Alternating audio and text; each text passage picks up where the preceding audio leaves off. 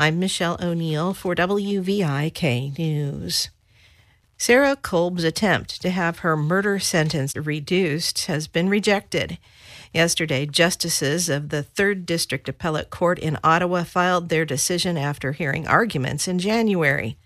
Kolb is serving a 53-year sentence for the 2005 killing of 16-year-old Adrian Reynolds. Kolb was 16 at the time and hoped judges this year would take her age into account at the time of the murder and consider other factors such as competence and family background. The appellate judges, however, ruled the local judge adequately considered how old she was when Reynolds was killed and that she failed to show her prison sentence was unconstitutional.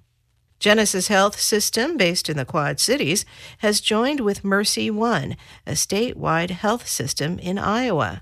Herb Trix has more. The two announced the partnership on Wednesday, about 7 months after signing a letter of intent to develop what they call a strategic partnership. Doug Cropper, Genesis president and CEO, says this will be very positive for the community.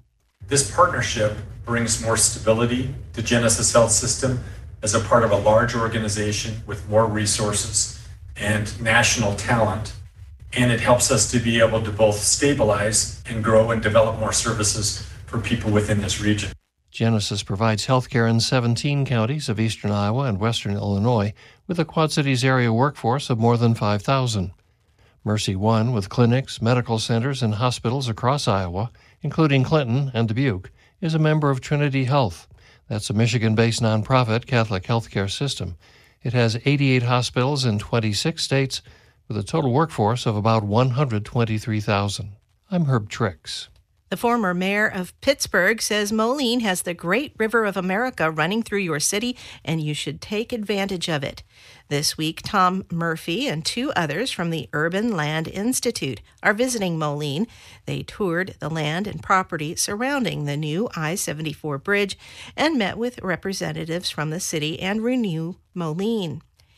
Rick Dishnica from the Institute says before the city bought the old Kone Tower and building along Sylvan Slough, it was an obstacle to development, but now it's a huge asset.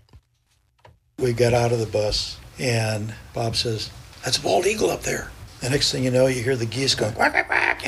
They all of a sudden see the bald eagle. Where can you do that in a city where you can see nature right literally there? I mean, that has so much more potential than what normal opportunities are. I mean, we talk about a slough. Well, yeah, it's not part of the Mississippi, but it's a very nice, calm part of that river that gives you different opportunities. Former Pittsburgh Mayor Tom Murphy says Moline can now distill all the ideas and challenges in the Institute's 2021 report. There is plenty of land in the Spiegel building to consider. The Urban Land Institute report is available on Renew Moline's website. The members of the group will continue to work with city staff and Renew Moline today. And in sports, the Quad City Storm will host Pensacola at the Vibrant Arena Saturday night and Sunday afternoon. You're listening to WVIK.